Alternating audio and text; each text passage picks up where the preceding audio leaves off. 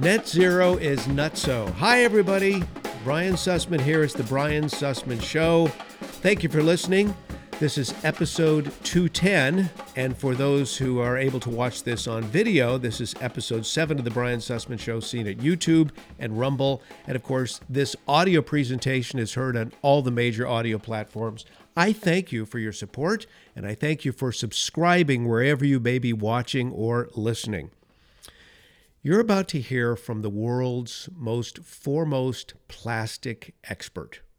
Now, why would I bring him into the program? Well, one, he's a great interview. Two, he's got a wonderful book out that you're going to be hearing, and you can download this book for free. But beyond that, if we really go to net zero, a world where there's no more fossil fuel, then that would mean, obviously, no more petroleum products, and that would mean no plastic. You see, their goal is to kick us back into the Stone Age.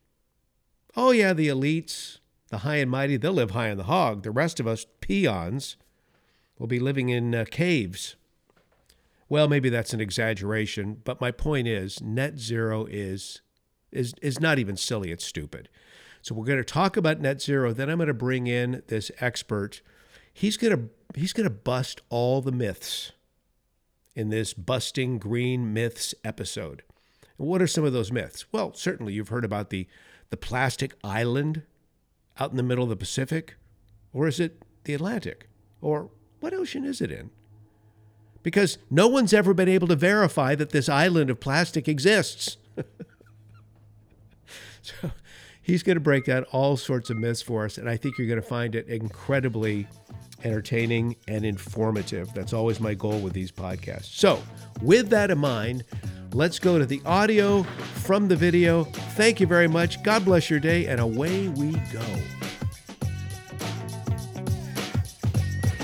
I have been looking forward to this episode. Hi, everyone. Brian Sussman here. We're going to bust myths in this edition of the Brian Sussman Show. And I'm Brian Sussman. More on me at briansussman.com.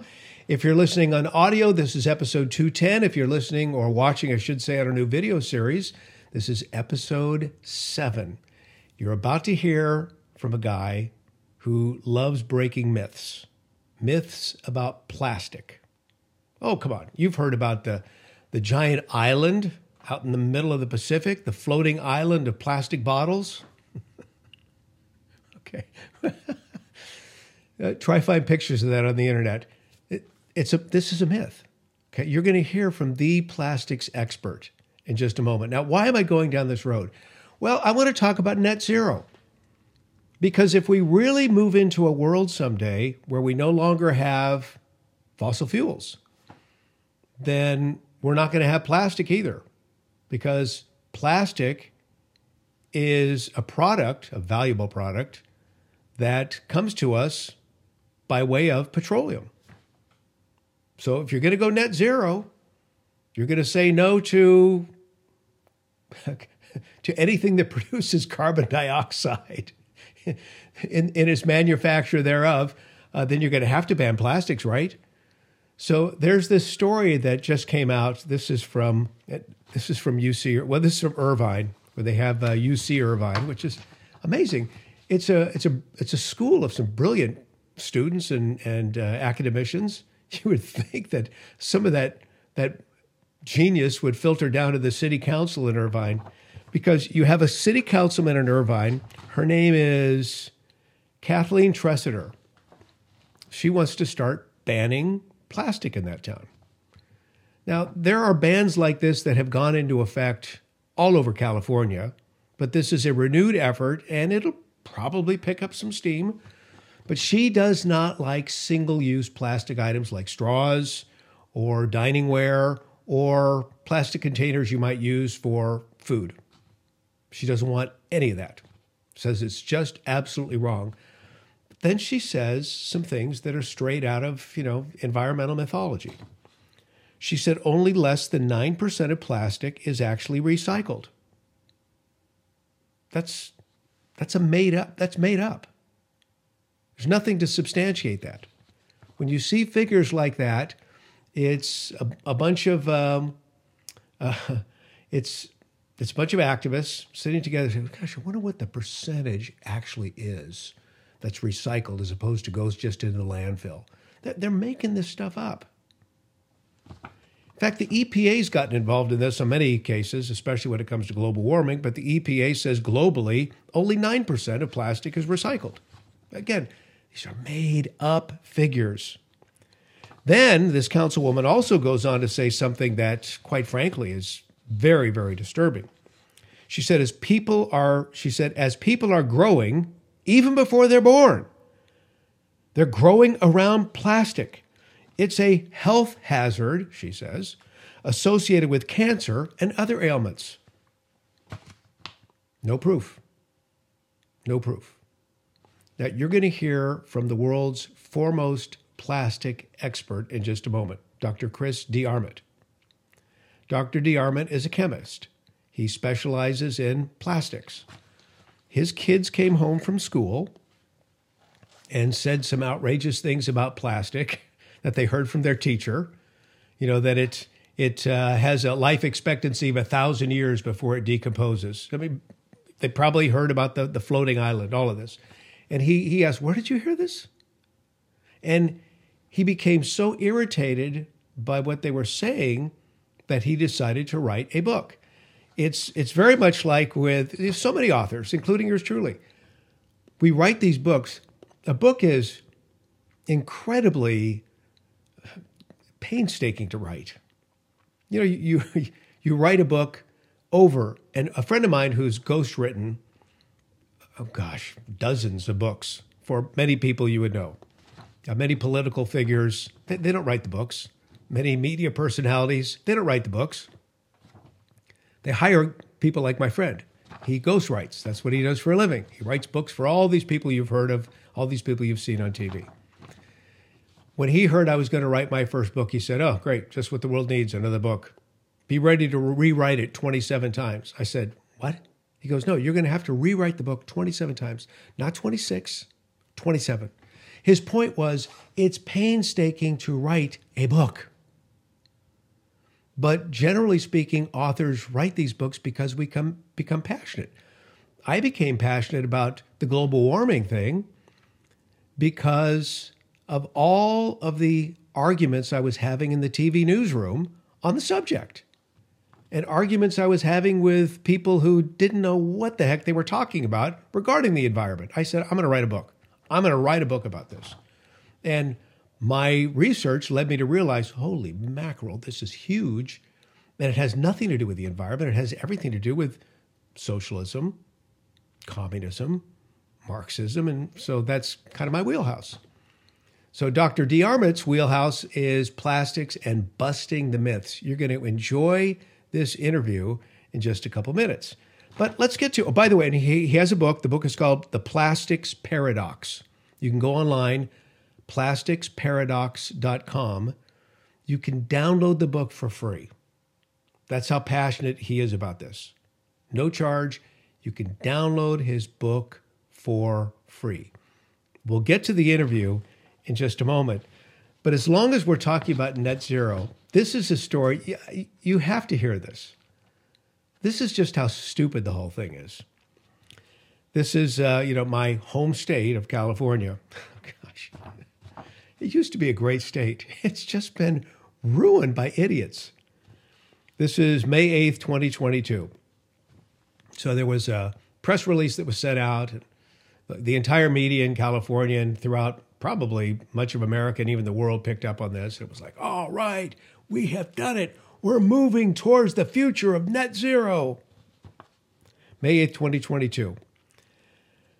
California said, we did it. 103% of the energy we used on this particular date, May 8th, 2022, 103% of the energy was created by solar and wind. That's what they said. Now, this broke the record that was set just a week earlier of 99.9%. Boy, this is really, really green. So, again, moving towards the Holy Grail, net zero.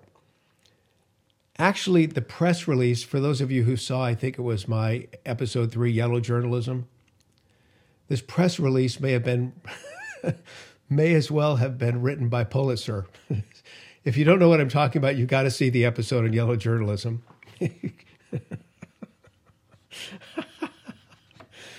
Because this was a joke. Okay, first of all, let me talk to you about May 8th. This was a Sunday. Sunday is the day of the week where there is less power being used than any other day of the week. Second, May 8th was a day where the temperatures were very mild. Afternoon high temperatures around the state were actually a little more mild than they usually would be. They were below average. However, when you get up into the High Sierra on that day, May 8th, the High Sierra, many of the towns are 5, 6, 7,000 feet high. The morning was very, very cold. Very, very cold. Which means that there were gas heaters being used to heat up those homes early in the morning. And by the way, all of the water in California, I believe it's 70% of the water heaters in California are powered by natural gas as well. Well, guess what? It's interesting because the natural gas used for things like water heaters and home heating units, or even used for, stoves as well as ranges, that's not accounted for in this press release by the state of California saying, we did it, all solar, all wind. No, you had water heaters, natural gas. You had home heaters on natural gas. You had stoves and ranges on natural gas. So they kind of don't tell you about that part. The other part of this is during the early morning hours, just after dawn, solar's not working then. Sun's not at the right pitch. In the evening hours, same thing. Sun's not at the right pitch. So when they say, yes, we did it, 103% of the energy came from solar and wind, they're leaving out a lot, aren't they? You see, this is what they like to do. They like to just take a little grain of truth and blow it up into something that isn't truthful at all. It's an absolute myth. So, yeah, that's what they did. They said that we were doing it, but on that particular day, if you were doing all solar and wind, it was basically during the late morning and early afternoon. When it comes to solar and wind, as many of you know, solar and wind requires a natural gas backup. You need to have a reliable backup because when the clouds pass over and solar isn't being generated, or as I just mentioned, in the morning or the early evening or overnight, or with the wind, if there's a variability in the wind and the turbines can't spin properly in order to create power, you have to have a natural gas backup. So this is the great myth. We can't do it with all solar and wind. You're going to have a backup, and it will be natural gas. It's the cheapest. Because the left can't stand nuclear power. They'd like to get rid of what nuclear power we have left in this country, just like they're doing in California. And they don't like hydroelectricity either, because hydroelectricity requires reservoirs. And they see the reservoirs as being unnatural. So with all that in mind, I think you're really going to love the interview that we have. Dr. DeArmitt is a wonderful chemist who has written the book, The Plastics Paradox, online at plasticsparadox.com. As I mentioned, you can download it for free. And let's bring him into the program right now. Dr. DeArmitt, thank you for joining me here on the Brian Sussman Show. How are you today? Good, thanks. Thanks for having me on the show, Brian. I really appreciate it. Well, I can't wait to talk to you because there are some myths that we need to bust right off the bat. And probably the first we'll get to in just a moment is the one everyone's heard about. And that's there's a floating island of plastic out there in the Pacific Ocean or the Atlantic Ocean or some ocean. We'll talk about that in just a moment. But Chris, when it comes to all of these bans that are going into effect in somewhat of an increasing order regarding plastic, plastic bottles, plastic at large, What is really happening here? Is this all a first rung of net zero, or what are your thoughts on this? Well, I think a lot of it is politicians wanting votes and doing whatever people want, whether they make sense or not. So I just saw today that Stockholm reversed their ban on plastic bags because they went and checked the science. There's actually 30 peer-reviewed life cycle studies in the world on grocery bags, and every single one ever done says that the plastic bag causes least harm. And this reminds, so why would you ban or tax the least harmful solution and drive people to cotton and paper and biodegradable bags, which are actually massively more harmful? And it reminds me of something Thomas Sowell said. I'm sure you know who he is. He's a very famous economist. Of And he course. said, whenever you hear a proposal, ask yourself three questions. And that is, um, what is it? Where's the evidence? What are the alternatives? And how much will it cost? And if you ask those three questions before you make policy, you won't make bad policy that you have to reverse. And that's what's going on now. People are waking up after having increased harm and then subsequently looked at the evidence. And I hope that there's a proposal now. Kathleen Tressida in Irvine, California, has proposed making bans and limitations and so forth with zero evidence and Yes. backed by the Surfrider Foundation. It's like, hey, I got a bunch of surfer dudes who think that what I'm saying is a good idea. It's like not a single scientist among that group. So kind of puzzling. Well, I've always thought if we truly ever did go to net zero, and that's all the big talk, as you know, but it's a lot of fluff, in my opinion. If we Mhm. went to net zero, that would mean you would have to ban the production of plastics, and plastics are in everything. Every Tesla, what I don't know what percentage of a Tesla automobile is plastic, but plastics are everywhere. We rely on plastic in this day and age in which we live. Correct? Yeah, it's interesting. I looked into this net zero thing. So the green groups are quick to point out the amount of carbon dioxide created by making plastics, right? So they give you some big number which no human brain can comprehend. And if you actually check out, because it's important, as you know, as a professional journalist, an award-winning journalist, you have to look at perspective. You have to zoom out and say, hey, where is this in the big picture? And when you do that, you find out that plastics are under 1% of materials, under 1% of waste, and they create 0.5% of all the CO2, right? And that's just in making the plastic. And the environmental groups never look and say, well, hang on a minute, how much CO2 are we saving by using the plastic? Because they make our cars lighter, they make our airplanes lighter, they protect our food, and they insulate our homes. And when you actually look at the other side of the equation, how much is saved, it is more than the 0.5% created to make the plastic in the first place. So it always makes me laugh when plastics people say, oh, we're trying to get to net zero. And I'm like, well, then you'd have to increase harm because you're already negative. You're already net negative if you do the calculation. And it's the same for the fossil fuel situation for the same reasons. Well, isn't it interesting? Generally speaking, the radical environmentalists, they don't want to be bothered with facts, and they Right, especially don't want to be bothered with statistics. For example, when you tell them what percentage of CO2 is actually created by fossil fuels, and right. then you explain to them what percentage of the atmosphere, the greenhouse gases at large, are actually, carbon dioxide related. It's so minuscule, but I they don't know. want to hear those facts, do they? They I, don't want the facts to get in the way of their storyline. well, not only their storyline, but their money making. If you look at the bottom line, you look at the bank accounts of these people, they're making vast sums by telling lies. And even the president of Greenpeace, the former president of Greenpeace, I've got his book here, Dr. Patrick Moore, he Yes. left and said that their business model is to tell you lies to get donations. And they always make up some lie you can never check, like something about polar bears or some floating island that doesn't exist in the middle of the Pacific that you could never get to, and so forth. And it's very shameful that people who are posing as good people are actually bad money grabbing people who are causing more harm than anybody.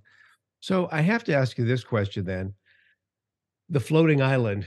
I alluded to this in the beginning of our interview. You just mentioned that as well. I've heard this from, graduates of Stanford have Yeah. told me, no, there is a floating island of plastic out in the middle of the ocean. Now I've gone online to look for photos. I can't Yeah, find them. that's What is right. this all about?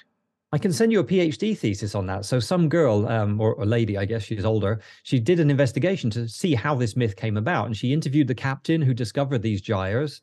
And he said it's really frustrating because journalists come to him every day and say, hey, sail me out to this thing. I want to take a picture for my newspaper. And he has to tell them there's nothing to see there.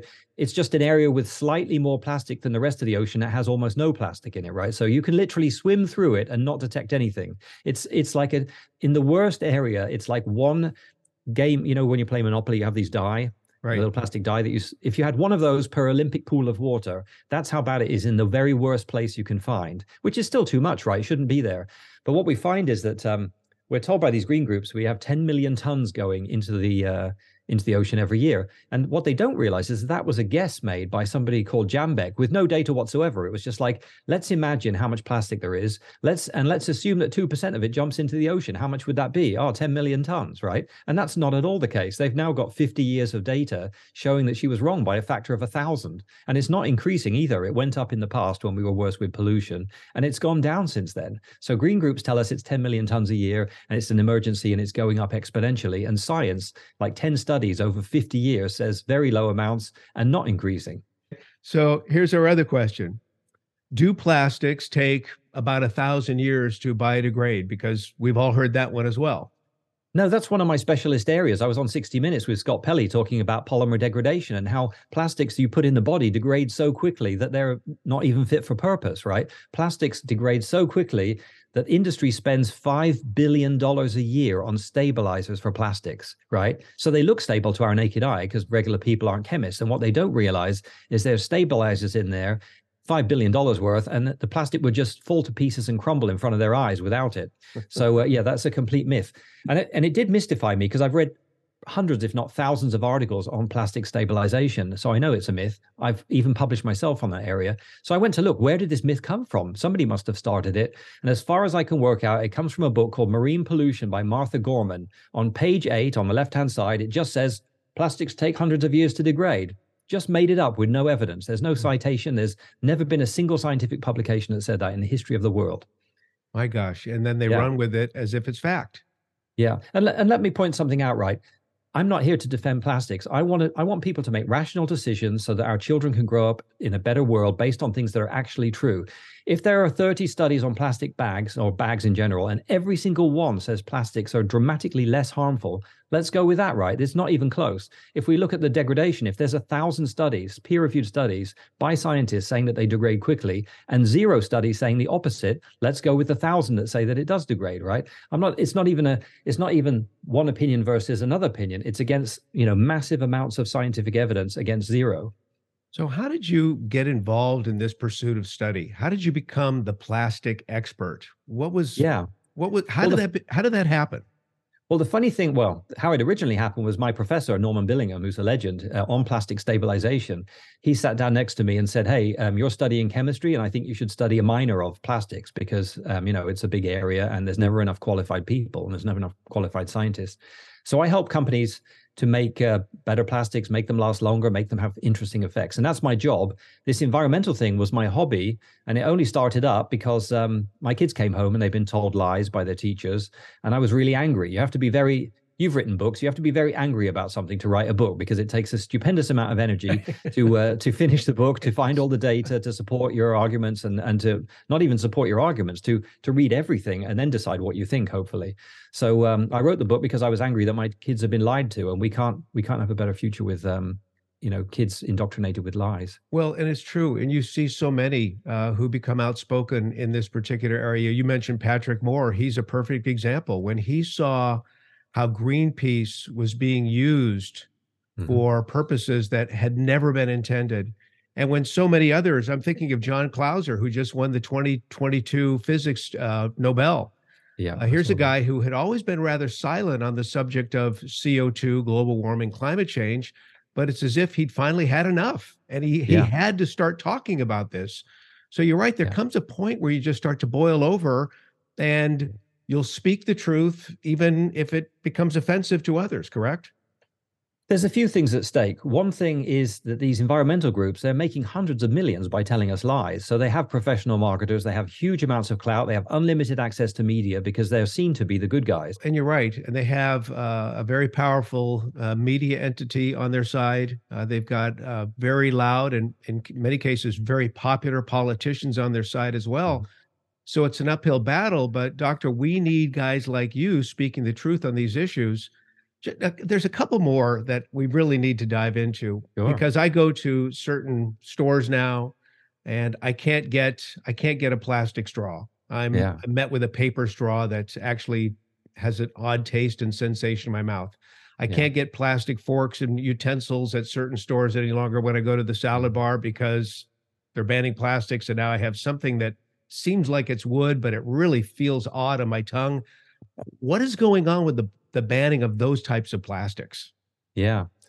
Well, the plastic straw one is a great case because it should be obvious to anyone with an IQ above 60, just say no to a straw if you want to be green, right? I'm sure there's a few people in wheelchairs, handicapped people who need a straw, and that's a fair point, right? But Right. just say no to the straw. I'm not talking, you don't have to be Albert Einstein to work that out, right? So, and then if you do have to have a straw, you just want a straw, you can't resist one, you look at the life cycle study. And what does that show? It shows the plastic straw is the greenest option of all the options available. So we've got plastics in the ocean. We've got to ban the straws. And then you hear these ridiculous stories about straws being found in the noses of various sea creatures. Again, this is Yeah. all made up, correct?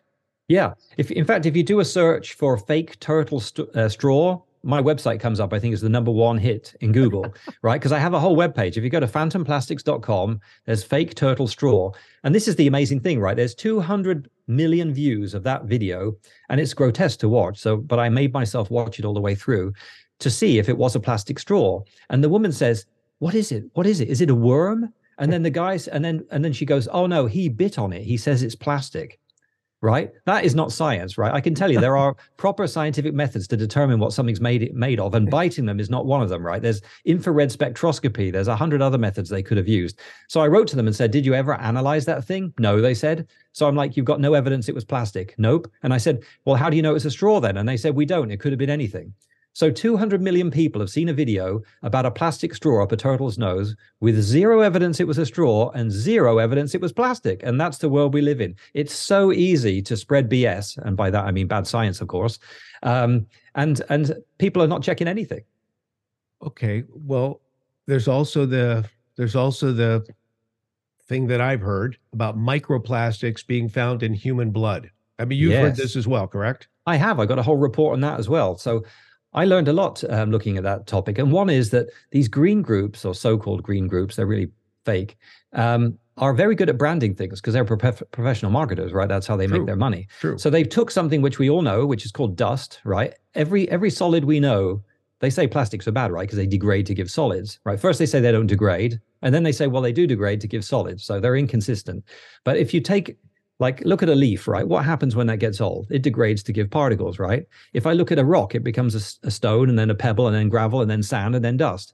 And it's the same with dead skin cells. It's the same with every solid we know degrades to give particles. And they all get a pass. But as soon as it comes to plastics, oh my Lord, stop the press. Plastics are giving particles. So we know dust is all around us. We've been breathing it for millennia. Our bodies are ready for dust, right? We've grown up with it since we were cave people. So our body's used to dealing with dust. And then we have to ask ourselves, is it dangerous? And how much of it's plastic? And is the plastic part a danger? So I looked into all of that. Plastic is 0.001% of the dust that we're ingesting, right? And the World Wildlife Fund likes to say we eat a credit card of it a week. It would take 20,000 years to eat a credit card of plastic, according to the latest peer-reviewed study, right? 20,000 years. And meanwhile, right, and they've tested this plastic and found it's as safe as clay or cellulose, which is what plants are made of, right? So people are obsessing over 0.001% of dust and ignoring things which are toxic, like lead, cadmium, arsenic, other toxins, things that cause cancer, like quartz, and wood dust causes cancer, right? So they're ignoring all of the actual proven dangers and obsessing over the tiny amount of safe plastic. It's amazing when I hear of cities like Irvine in Southern California, because I think Irvine, of course, wants to ban plastic. And Yes. I'm thinking of, UC Irvine is it's a brainiac school. These are really smart people who have Yeah. just generally a technical background of some sort going to this great school. And I'm thinking, how in Irvine, where there's this great school of wonderful academians and academicians, how could they possibly be thinking to do something as silly as banning plastic? It's as if they've decided to empty their brain and go with falsehood. I heard a thing the other day. 2% of people think, 3% of people think they think, and the other 95% would rather die than think. And that is the world we're living in. Everyone's just, and the other thing we're dealing with is everyone is in groups, right? We've got this group identity. I'm in this group. I'm a man, I'm a woman, I'm black, I'm white, I'm a Jew, I'm whatever, right? People are obsessed with these groups, and it's just a way to divide and conquer and control us, because everyone's abandoned individual thought, and they're just thinking, well, what am I supposed to think as a Democrat, as a Republican, as a black person, as a white person, as a straight person, as a gay person? It's completely derailed the old-fashioned way, which is to look at the facts and make sensible decisions based on them. So when you take a look at the big historical picture and you see how dangerous regimes have come into play, they do so much of their dirty work with myths I know. I and read that in your book. we and I want to get your thoughts on that. Because Yeah. that's my wheelhouse. That's what keeps me up at night. Yes. But I'm curious where you stand on this in terms of where you think certain players might want to go with things like banning plastics in the name of stopping climate change or global warming. I have some thoughts. First, I should say I have no political party. I'm completely independent, and I'm not trying to, and I'm also not supporting plastics. I'm just supporting rational decision based on Yes, things that are true. truth, yes. So I don't have an opinion about a particular party or some global group of elites or something trying to do something, although that probably is the case. I've seen very strange posts from the World Economic Forum and UNEP and large organizations with credibility. And when you check what they say, it doesn't check out. The science says the opposite. So there is some big, powerful organization behind this, but I don't know what their goals are because I'm not a part of it. I can tell you that a whole drive to remove plastics, if it were successful, would destroy humanity, right? We would have no internet. We would have no electricity to our homes. We would have no fresh water to our houses. Right. We'd have no pacemakers. We'd have nothing, right? We'd be sitting there in a cave somewhere, wishing that we hadn't done what we've done to ourselves. So there is a very big danger to just blindly do things without because somebody wants you to, and without checking it yourself. Yeah, and that is quite frightening. But again, I like the fact that you're in this realm because you're pursuing truth. Right. And truth tellers are needed in this day and age in which we live. Again, political parties aside, political philosophies aside, it shouldn't matter when we're all just going after the truth as you Right. are in this realm of plastics. Yeah. Well, thanks for having me on the show, because 99% of reporters don't care about, or journalists don't care about the truth. I even bought with my own money for several $100s a list of all the environmental reporters at Bloomberg, Reuters, New York Times, Washington Post, BBC, all over the place. So USA Today wrote to all of them, and not one of them, none of the emails bounced. They were all genuine emails. Not one of them would even look at a page of evidence. Mm-hmm. That's how bad it is. Although I will say I did manage to correct the BBC. They had a picture of a turtle with a bag photoshopped around its neck and some bad data, and they updated it when I called them on it. And then a lady from USA Today was tricked into publishing some nonsense about plastic pipes. And when I showed her the evidence, she was aghast, and she immediately published an update story with the facts in it. So it is possible to get through, but only to a very small percentage of journalists. The rest of them are just publishing rubbish for advertising dollars.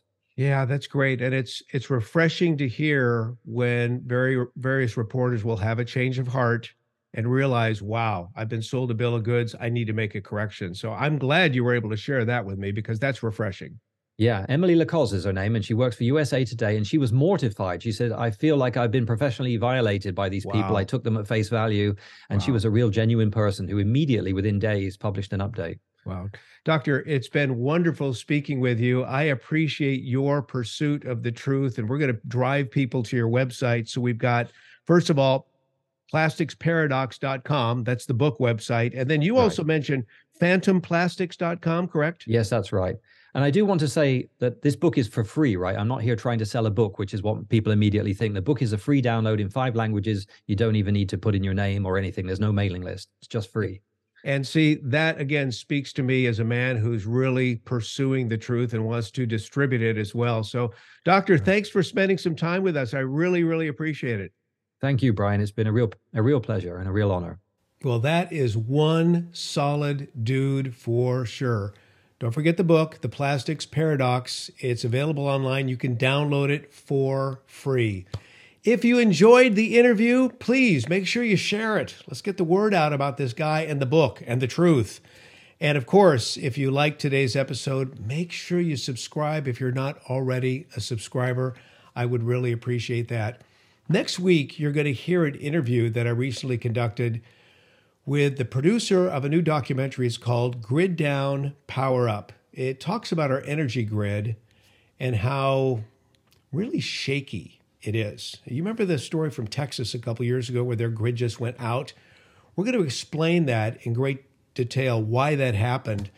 And by the way, the answer is not solar and wind. I just want to let you know that. The answer is not solar and wind. We need energy that is deliverable 24/7. So we're going to talk about that next week. In the meantime, I certainly appreciate your support. God bless you, my friends. And until next time.